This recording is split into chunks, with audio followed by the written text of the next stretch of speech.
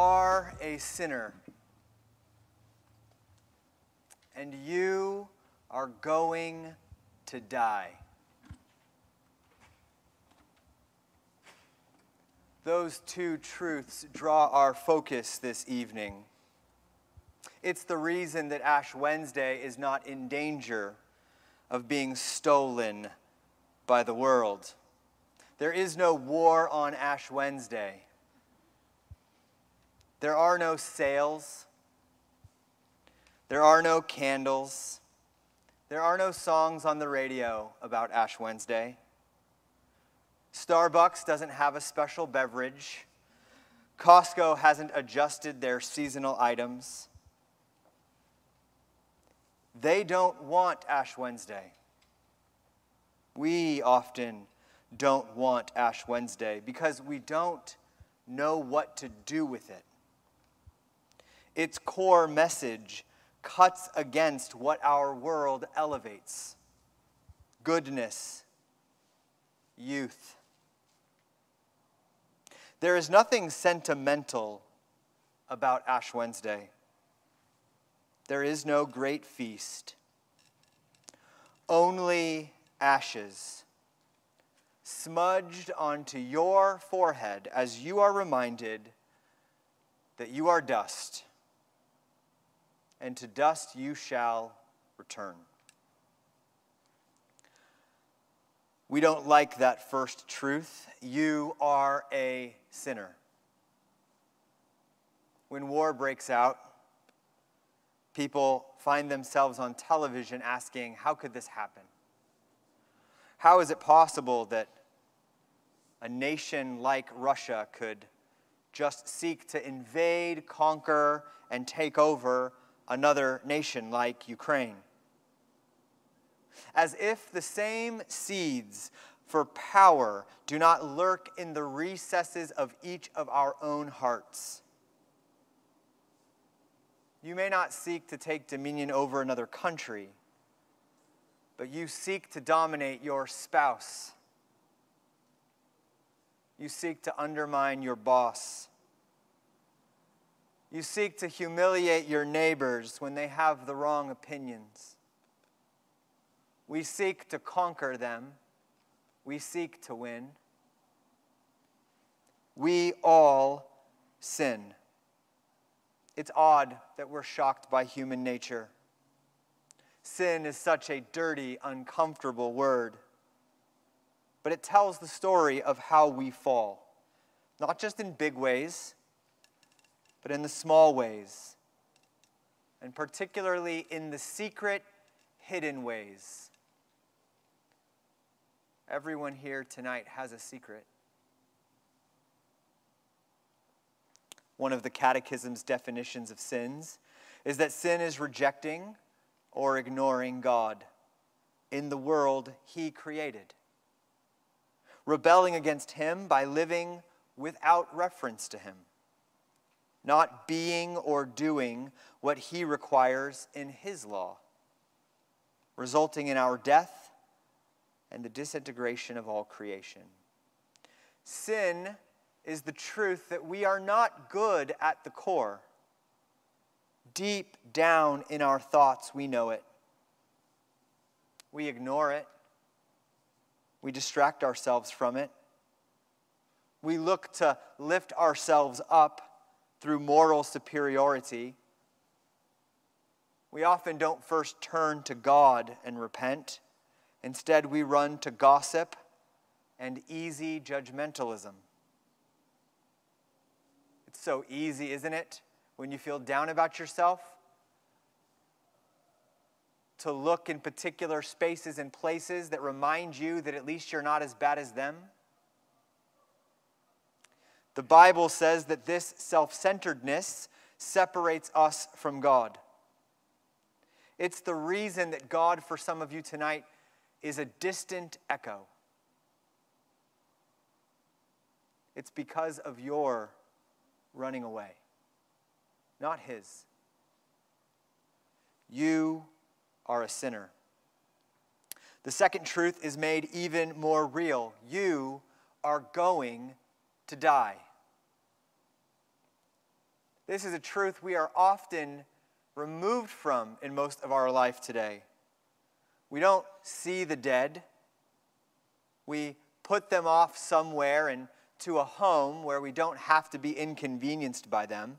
We don't have to look at their frailty, at their decay, while we are addicted to staying young, coming up all the time with new surgeries, new treatments, new medications, all to make sure that we stay looking like we looked yesterday, for fear that we might have to look in the mirror and recognize that we are, in fact, dying. We mistreat the elderly, sending them off, anything to take our mind off the fact that this life does come to an end. One of the reasons that Solomon said that funerals are better than parties, because they force us to look at the true enemy, death. And the Bible says that when we die, we meet God. On the other side of death, we meet God. You are going to meet God. Ash Wednesday invites us to prepare for that moment. So what do we do? A man who's identified in Scripture as one who has a heart that is after God, a man after God's own heart, David, the warrior, the king, the poet, the leader. He wrote one of the most famous psalms of all time, Psalm 139, a psalm you're probably familiar with. Much of it, if I read, would resonate with you. I want to just read 2 verses and allow them to steer our hearts tonight and into this Lenten season. Psalm 139, verse 23 and 24.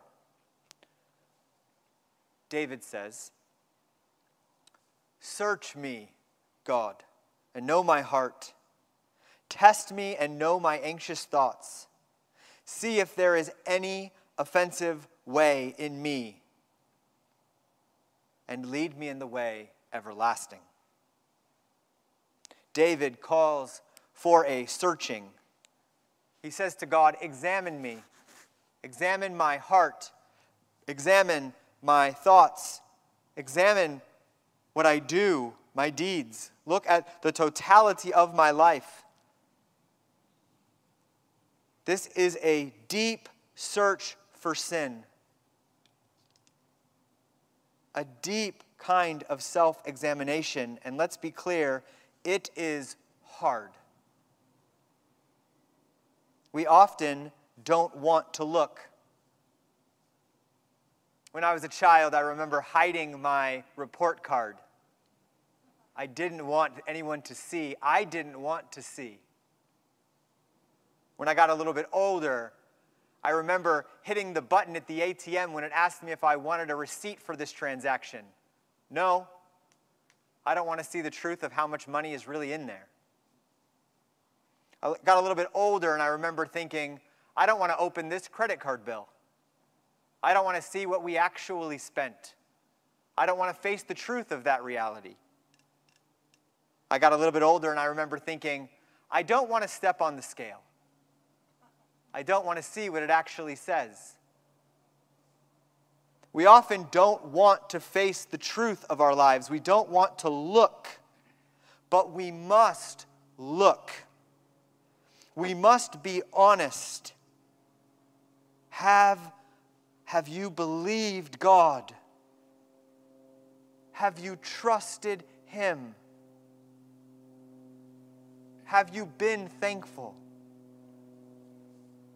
Have you elevated anything in your life above Him? Have you given Him the reverence that He deserves? Have you rightly honored your family? Have you failed to forgive? Have you allowed your anger to get out of control? Have you grown comfortable with impure actions, thoughts, and deeds? Have you failed to be generous? Have you lied? Have you spoken evil of anyone? Have you been jealous of others? These are just a few of the questions that we ought to be meditating on in the midst of this Lenten season. These are the questions that lead to the kind of self-examination, the kind that says before God, God, help me to see me, search me, make me aware of my thoughts, my heart, my deeds. Help me to see me honestly and clearly, to see my iniquities, to see my transgressions, so that I can get a clear sense of where I really am, so that I can be led into life everlasting. The most important part of navigating is knowing where you are. The other day I was in my car. I was in a parking garage. And on my phone, I told my phone I'd like to go to this place. And I remember as I was driving out of the garage, my phone kept shifting where I needed to go. I don't know if this ever happened to you. I exited the garage and I made a right. And as I headed down right, instantly my phone went, whoa, I didn't know you were going that way. Hold on, you got to go the other way. My phone was frantically trying to figure out where I was because I can't really know where I'm going until I know where I am. Ash Wednesday is a day that reveals where you are. We turn and we look into our lives. We see ourselves for who we really are. That God gives us the courage to do that. And then we repent. We turn back to God so that we might meet God, connect with God, be strengthened by God, be at peace with God now in preparation for the day when we will one day die. This season is a season of radical honesty. As we reflect throughout this season on the cost of Jesus' sacrifice, we fast, reminding ourselves all the while this season how truly difficult it is for us to deny ourselves, how hard it is for us to live for Christ. So we go without, and hopefully we add some things into our lives that draw us deeper into communion with God. So we fast. Jesus invites us to fast. We don't want to get legalistic about fasting, but Jesus does assume that you're going to fast. At least at some point in your Christian life, you'll make that a part of it. He says, when you fast, when you pray, when you give. We all need fasting as part of our rhythm. And so we enter into a season of self-examination, of truth-telling, of honesty, of repentance, a season where we hope to grow closer to Christ. And we do that by being marked out with these ashes.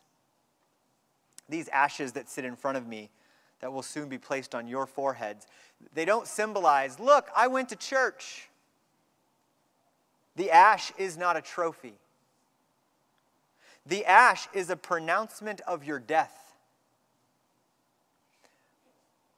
But when you come forward tonight and receive ashes, I want you to notice that they are put onto your forehead in the shape of a cross, because the cross is our only hope in the midst of this life.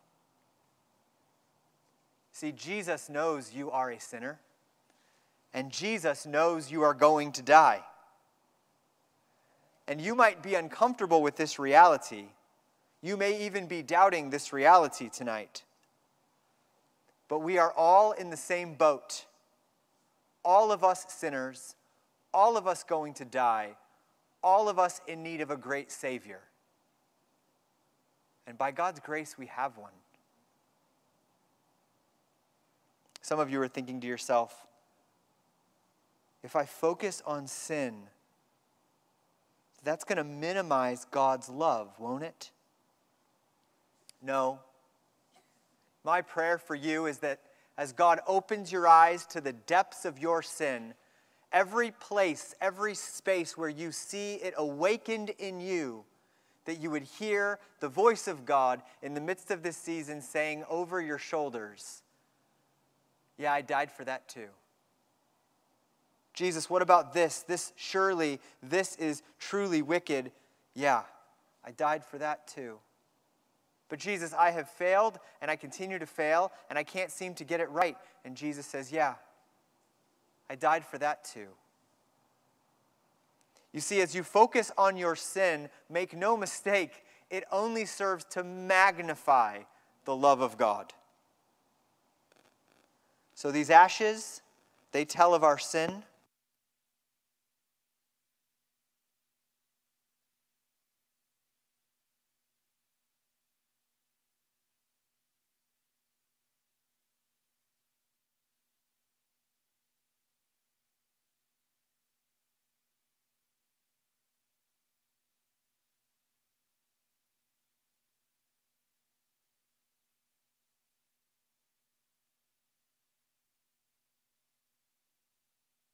Christ. Pray with me.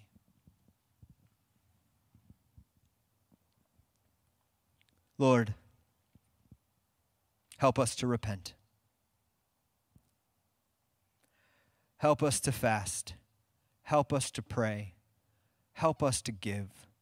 Help us to draw closer to you as we march together towards Easter Sunday morning. Lord, would you give us the courage to see ourselves, not as we wish to see ourselves, but as we really are. May you give us eyes to see in the midst of that terrifying thought the reality of the goodness of your grace and forgiveness. May our only comfort in this season come from knowing that, yes, you died for that too. Lord, prepare us for our deaths. Give us the strength to face our deaths. Help us to sit in the reality that we are all going to die. Help us tonight to remember that we are dust, and to dust we shall return. Help us to prepare for that moment by being prepared in this season. It's in your name we pray. Amen.